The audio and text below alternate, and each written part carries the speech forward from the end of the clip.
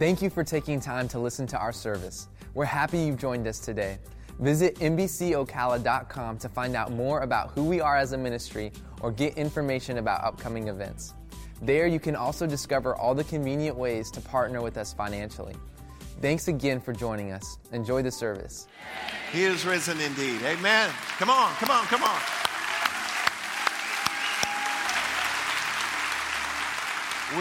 We are so glad you are here this morning. We welcome you. Let me go back to that video you just saw real quick. Next Sunday, we'll be celebrating baptism, water baptism. It's one of the ways that we scripturally follow the Lord in obedience in our relationship with Him. It's an outward, visible way to kind of identify with the death, the burial, and the resurrection of Jesus. Is not just a step of obedience. It's something meaningful, something lasting, something powerful. And if you've not been baptized, I encourage you to do so. And you can sign up online, or you can actually go to guest services, and they'll be glad to help you there. And then next Sunday, everybody say next Sunday. Next Sunday, also starting a brand new series called Faith and Reason. I cannot emphasize to you enough the importance of this message, this series, especially in the days that we live in. You must know why you believe what you believe, and you must be able to convey that in rational, reasonable, and civil ways. And we're going to be exploring deep. And so come and be with us starting next Sunday. Well, again, welcome. I'm glad you are all here. Some of you are here all the time. Some of you only come on Easter. It's good to see you again. Some of you just come Christmas and Easter. That's sometimes referred to in church circles as the poinsettia and lily crowd. But I'm glad you're here. Some of you rarely ever go to church. Some of you never go to church. Some of you, this is your first time at church. But I just want to say to you, I am so glad you're here. I welcome you today, and I thank you for being with us today. I do. I believe that while you're here, that you on some level, you're honoring the resurrection of Jesus. That's important to me. That's important to us as believers, as followers of Jesus. It's important to us as a church. So I thank you for that, and I welcome you. I also pray that today while you're here that you would sense God's presence in a way that makes you want more of God. And I pray also that the truths that we share from God's Word today, I pray that they'll resonate in your heart. And again, I'm glad that every one of you are here. This is our 5th of 31 services that we're going to be doing.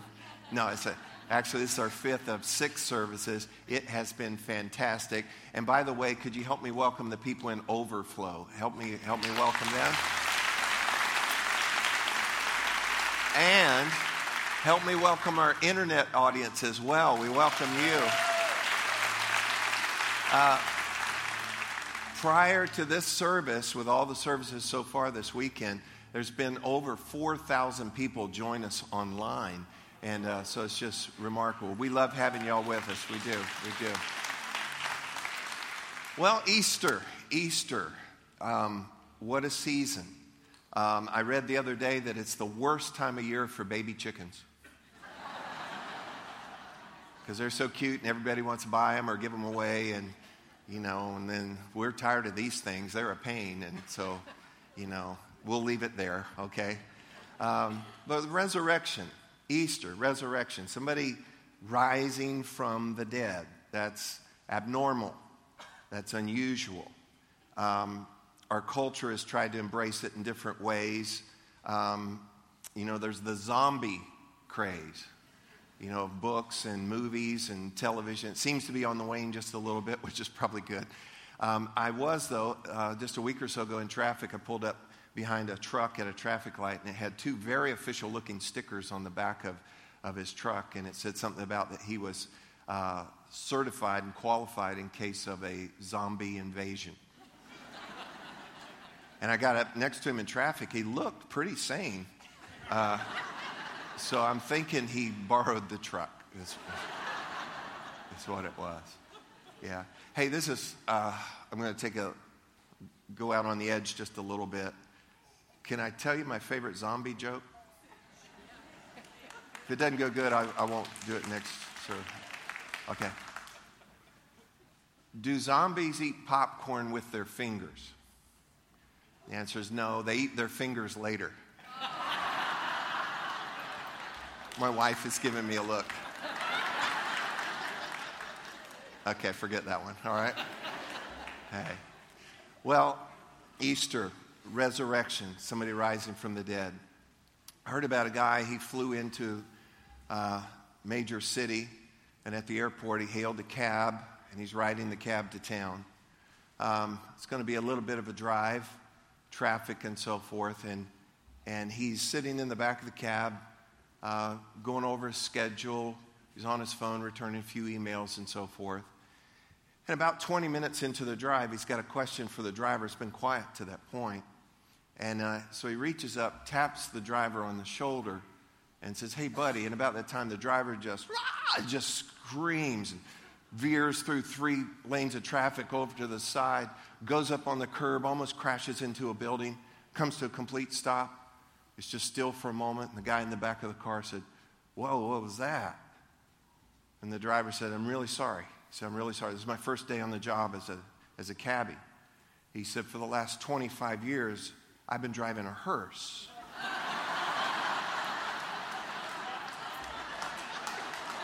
You could imagine, right? Well, for real, Easter for Christianity is the Super Bowl. And we win. The cross without the resurrection is meaningless. The cross without the resurrection is just a tragedy. But what we don't have the cross by itself. We have the cross and the resurrection. And what I want to do today is for us to look at this and put something together here to realize that Jesus died to give you a meaningful life.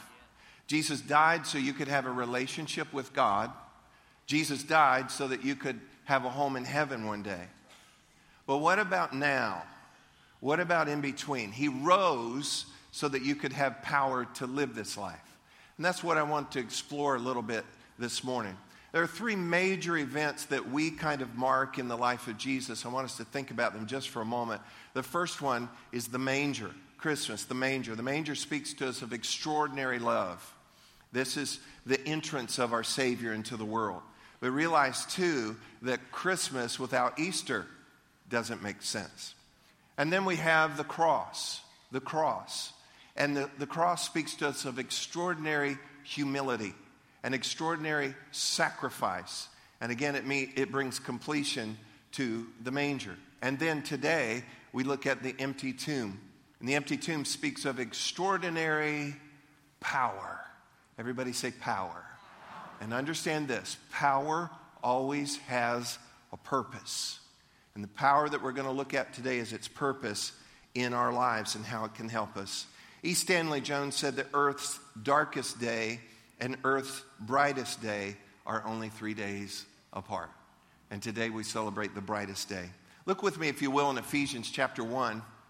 As Paul says, "I also pray that you," say that's me, "I also pray that you will understand the incredible greatness of God's power," that's that extraordinary power, "for us who believe in him." Verse 20. "This is the same mighty power that raised Christ from the dead and seated him in the place of honor at God's right hand in the heavenly realms." Then look with me in Philippians chapter 3, verse 10.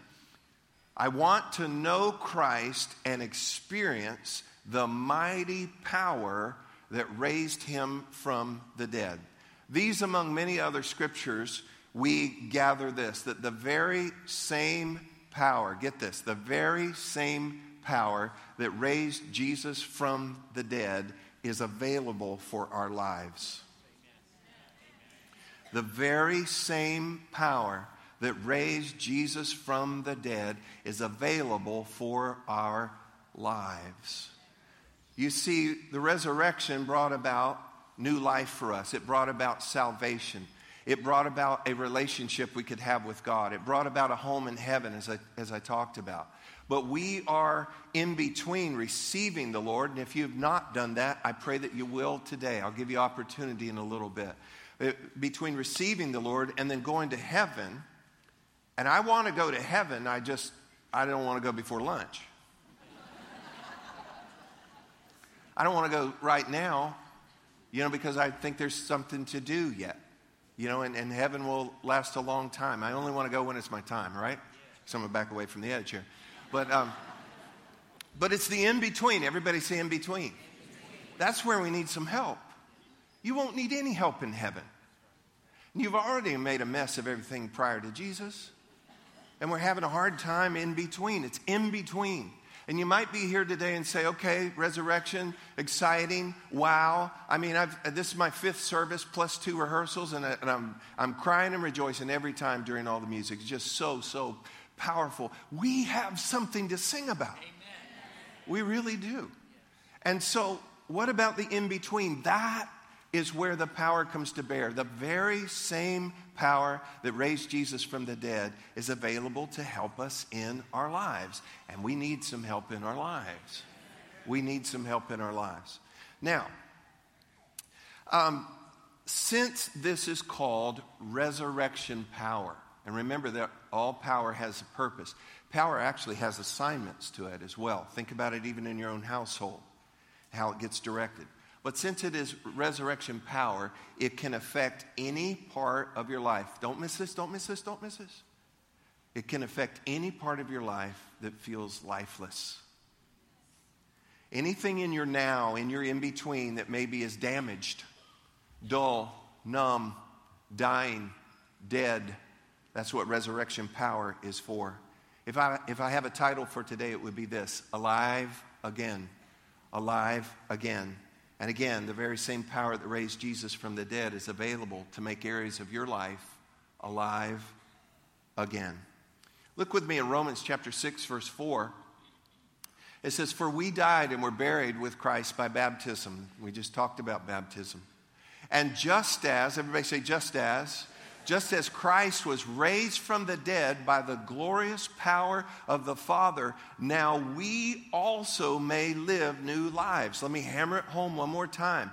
That in the same way, the same power that raised Jesus from the dead is available to help us have newness in life, to come alive again in areas of our life. And that's what we want to explore today. So many things come and damage our lives. There's events, there are things that we've done, things that have been done to us. All kinds of things. People come into our life. People go out of our life. People pass away. Crisis happens. So many things come and they affect us. They damage us. They can cause us to feel lifeless. And we need to come back alive again. And I want you to know that that can happen. And I want you to know that that is the purpose of the power of the resurrection. Now, this is a little different as far as how I normally would do an Easter message. But I want us to look at things just a little bit differently today. Sometimes we read the events of Easter and other events in Scripture. We read it just so up close that we slice it up too much. Okay, Jesus did that, so-and-so did that, this happened, and we just have all of that. I think sometimes we do well to back up and get the bird's eye view. Go 30,000 feet and kind of look down on this, and you'll see some patterns. You'll see some real intentionality, especially about Jesus. So Jesus is risen from the grave. He's alive again, and he seems to go after some things that cause us to die.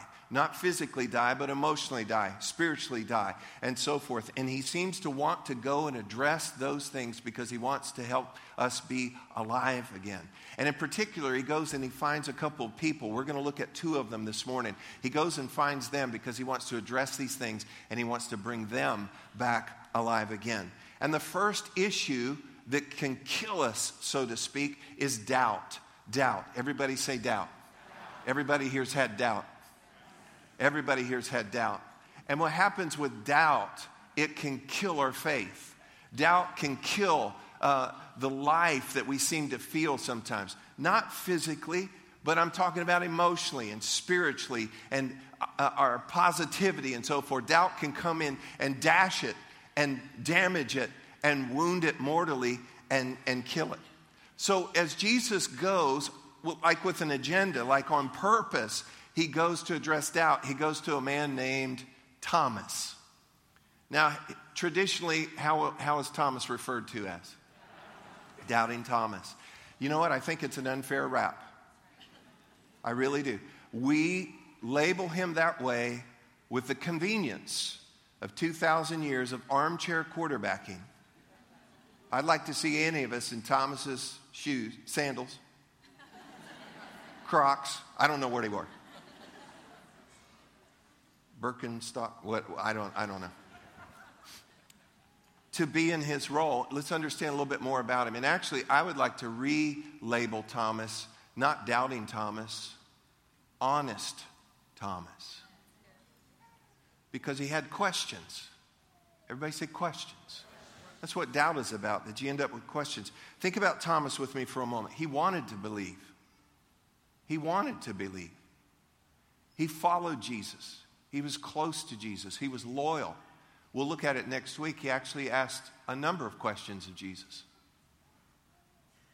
And here he is following Jesus, and can you imagine the joy and the excitement and the life that he's feeling, the things that he's observing and witnessing, and you know, looking ahead to this kingdom Jesus spoke of setting up. And then guess what? Are you ready? You ready? Then the cross. And now Jesus has died. And for Thomas, in his mindset, everything has changed. Everything's been ripped away. And now it's not just that Jesus has died. It's that this is not the death of Jesus. This is the end of Jesus. And you ready? And his faith died. It killed his faith. And listen to me. Sometimes hard times produce questions. I'll say it again. Sometimes hard times produce questions. And so Thomas had questions. And it killed his faith. And Jesus is gone from his life. Has it happened to you? Have things happened in your life before? They've happened in my life before. I'm thinking all the way back into my childhood and growing up. And there's a number of different seasons in my life where I had things happen that damaged my faith, that at times almost killed my faith. If you're with me at all, am I talking to the right people in here? I can remember, how many of you grew up in church, pretty much? Some of you all grew up in church. Okay, I did not. We were pirates. But then when we all did give our lives to the Lord, I was about 12 years old. And I was so excited. I genuinely gave my heart to Jesus. I genuinely gave my life to God. I had my own prayer life. I began to study and read God's word. And then all of a sudden, these people that were supposed to be about love were fighting and bickering and splitting. And I thought, this stinks out loud. And there was hypocrisy. And there was legalism and harshness and judgmentalism and all kinds of things. And I just thought, I don't want anything to do with this. And I had to go to church because my stepdad and my mom said, you live with us, you go to church. So I had to go to church, but inside I'm brewing. And I'm thinking, you know, when my optional age comes, which means when I can drive, I'm not going here anymore. What was wrong? My faith had been killed. My faith had been damaged. It might have happened to you. Might have happened to you. Maybe an event happened. Maybe crisis happened, a trauma happened. Maybe you had some of the same experience. Let me tell you about a guy. He's written an international bestseller called The Da Vinci Code.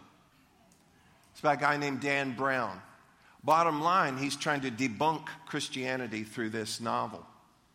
The story goes that the curator of the Louvre, it's a museum in Paris, has been murdered, and they're following the clues, and the clues lead them to start to find other clues within all the works of Leonardo DiCaprio.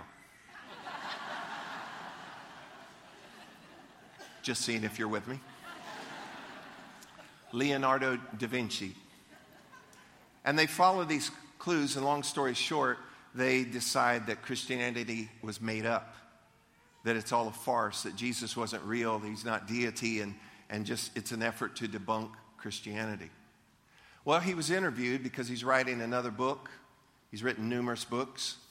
And the interviewer asked him these questions. Listen, he said, It's clear that you have had an interesting relationship with religion.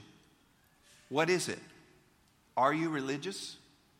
And Dan Brown answered, I was raised in the church, and I was very religious as a kid. Then in 8th or 9th grade, I studied astronomy, cosmology, and the origins of the universe. And I went to my minister, and I remember asking him, saying, I don't get it. I read a book that said there was an explosion known as the Big Bang, but here in the Bible, it says that God created heaven and earth. Please help me, which is right? And unfortunately, the answer I received from my minister was, nice boys don't ask questions. Brown goes on to say it was right then and there that a light went off. Killed his faith. I decided the Bible doesn't make sense, and I just gravitated away from religion. And here's the thing. He's gifted. He's a communicator. He is set up to communicate to the world global bestsellers. But because his faith got killed, his message is broken, and his broken message cannot help a broken world. I've actually literally prayed for him this week. God, would you please make his faith alive again? Will you come to him in some way through someone, and will you make his faith alive again? And what happens for so many of us, the path that you're on, the place that you are at in your life right now, you might have dead faith. You might have damaged faith. You might have, severely injured faith. And Jesus can make it alive again. Let's go back to Thomas, because Thomas shows up and the apostles, the disciples are gathered together, and they said, Thomas, you should have been here. Jesus came, which, let me point out to you, that means this: never ever miss church. Okay? So Thomas was absent. Let's go ahead and read it in John chapter 20, verse 25. They, the disciples, told him, we have seen the Lord. But he, Thomas, replied, I won't believe it unless I see the nail wounds in his hands, put my fingers into them, and place my hand into the wound in his side. Verse 26. 8 days later, the disciples were together again. And this time, Thomas was with them. The doors were locked, but suddenly, as before, note this, as before, Jesus was standing among them. Bookmark it right there just for a moment. As before, well, the time before where he showed up and Thomas wasn't there, they were locked away. They were locked up in a room, and doors locked, windows pulled, and Jesus just came into the room. Jesus doesn't need a door, okay? And Jesus wasn't banging on the door. He wasn't standing outside the door texting them saying, somebody please come let me in. He just came in. Door was no problem, came right on through. As before, he did it again and was standing among them. And what did he say to them? Boo. Now, what did he say? Come on. Peace be with you, he said. Look in verse 27. Then he said to Thomas, now look at this. I believe that Jesus was making his way. This was very intentional. I've got to find Thomas. He made his way to Thomas and he said, Thomas, put your finger here and look at my hands. Put your hand into the wound in my side. Don't be faithless any longer. Believe. Look in verse 28. My Lord and my God, Thomas exclaimed. Guess what? Thomas is alive again. He's alive again. Now here's what it is. When Jesus came in and he got before Thomas, he didn't cross his arms and just shake his head. He didn't berate him. He didn't scold him. You know what he did? This is my take. He said, Thomas, I'm big enough for your questions. Check me out. I'm big enough for your questions. Check me out. And as Thomas did, he realized that Jesus was more real than he ever knew him to be. And his faith came alive again. Next week, when we start into this new series, I want you to know this, and I want you to know it here today, that he's big enough for your questions. He's big enough for your hurts. He's big enough for all the things that, along the way, I wonder, I don't know why, how come? He's big enough for your questions. And as you check him out, I'm telling you what, you're going to come to the same conclusion as Thomas. Another thing that can kill us, so to speak, is failure. Failure. Everybody say failure. And this is the thing about failure. Failure makes us dead. Not physically. I'm talking about spiritually, emotionally, in other ways. Failure kind of kills us, or it at least damages us.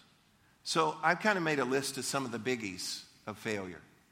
And as I read them, will you please stand up? No, I'm joking.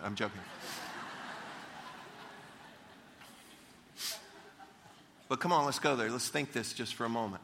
These things make us feel dead. When you violate your own integrity, perhaps you had a divorce, a DUI, got fired from a job, had an abortion, paid for an abortion, got arrested, had an affair. You've been living loose and promiscuous. You become lazy. You have an addiction. Your finances are in a total mess. You've been stealing. You're dealing with pornography. You've been lying. You're dropping the ball as a parent. You've drifted from everything good.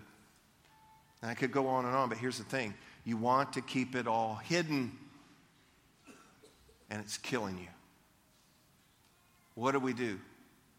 Jesus went to a man named Peter. Peter, hey, don't get sad. There's good news coming, okay? Because I'm like, man, I was 3 times on that list, okay?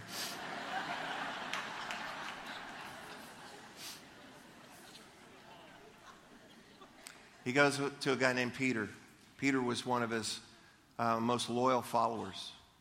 He'd been with Jesus in Jesus' earthly ministry for 3.5 years, roughly. He was without question the most energetic, boisterous, outspoken, committed follower. And then on the Last Supper, you remember that? You've seen pictures of that, the Last Supper? My question is, why'd they all sit on one side of the table? I think it was for the picture. Yeah. At dinner, Jesus said, one of you is going to betray me tonight. Peter goes, it's not me. It's not me, is it, Jesus? It's not me. I won't do that. One of these other guys is not me. And Jesus addressed Peter. He said, but you know what? You're going to deny me. Not once, not twice, but 3 times before the rooster crows. I'd never do that. You have me confused with some of these other guys. I'm your man, Jesus.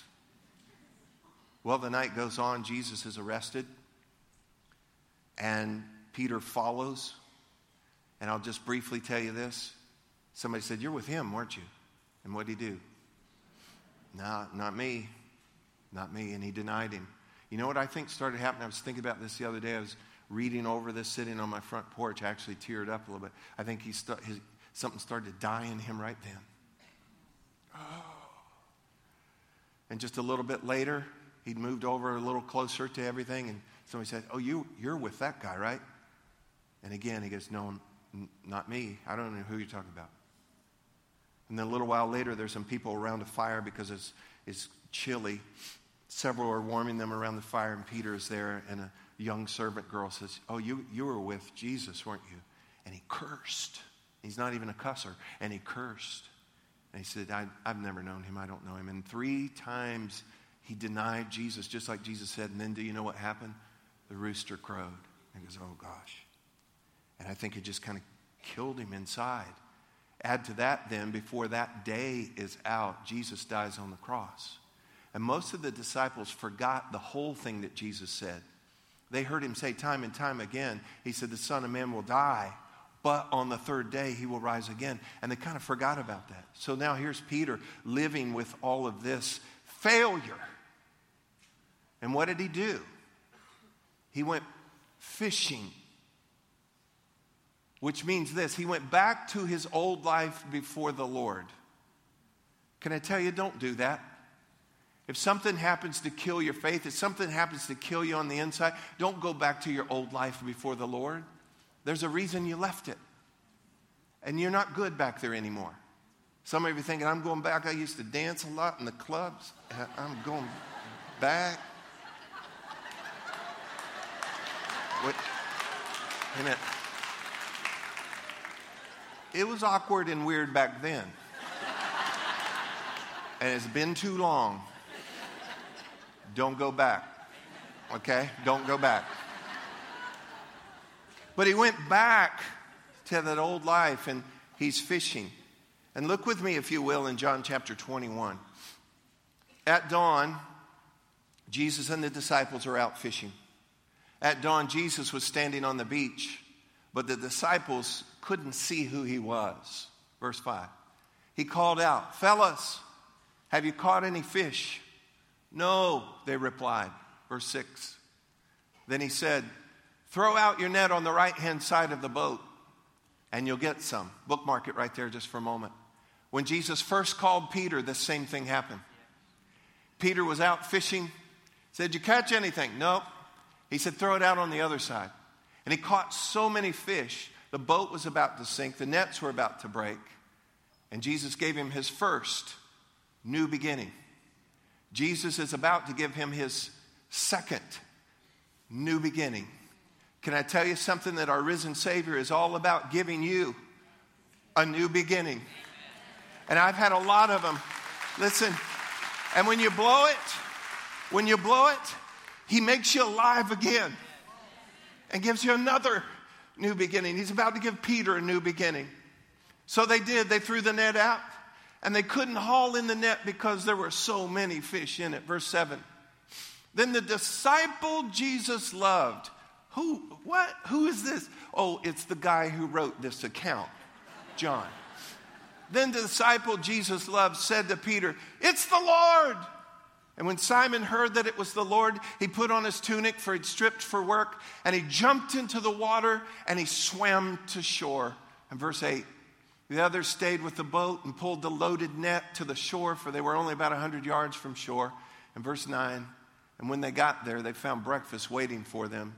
Jesus had cooked breakfast for them, fish cooking over a charcoal fire, and some bread. And Jesus then, during breakfast, he got with Peter.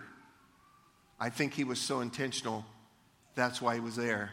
I got to get to this guy. And he asked Peter a question. Does anybody remember the question that he asked? Do you love me? Do you love me? And he asked it not once, not twice, but 3 times. And Peter got to reaffirm 1, 2, 3 times. Yes, I love you. You know I love you. I love you. 3 times. It's significant because he denied Jesus 3 times. Now he gets to reaffirm that love 3 times. And I want you to notice again, the question was, do you love me? The question was not, what were you thinking? The question was not, can I ever trust you again? The question was not, can you promise that you will never do this again? That was not the question. The question was this. Do you love me? Look at me. Get this. Jesus is more interested in your heart than in the mess you made. Jesus is more interested in your relationship with him than the train wreck that you caused. It's all about relationship to him. And Jesus comes to Peter and relieves him of this and makes him alive again. Amen.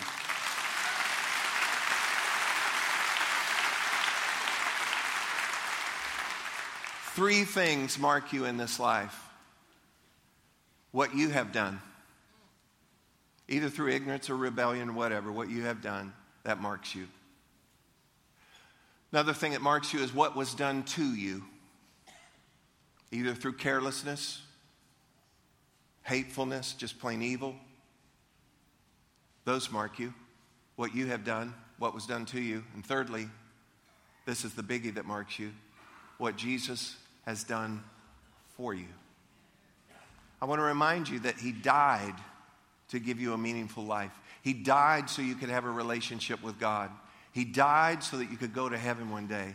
But he rose again from the grave so that that power could be applied to your life right now in the in-between. And we fall often, but he's come out of relationship to keep bringing us back alive, to bring us alive again. Don't try to fall. Don't try to fail. Don't get careless in it. But love the relationship that you have with Jesus. Believe him and know that he will make his way to you. And that same power that raised up Jesus from the dead will help you to become alive again. Let me end with this, that the resurrection is a reminder to us that the worst thing is never the last thing. Happy Easter. He is risen. Amen. Thanks for listening to this week's message from Meadowbrook Church.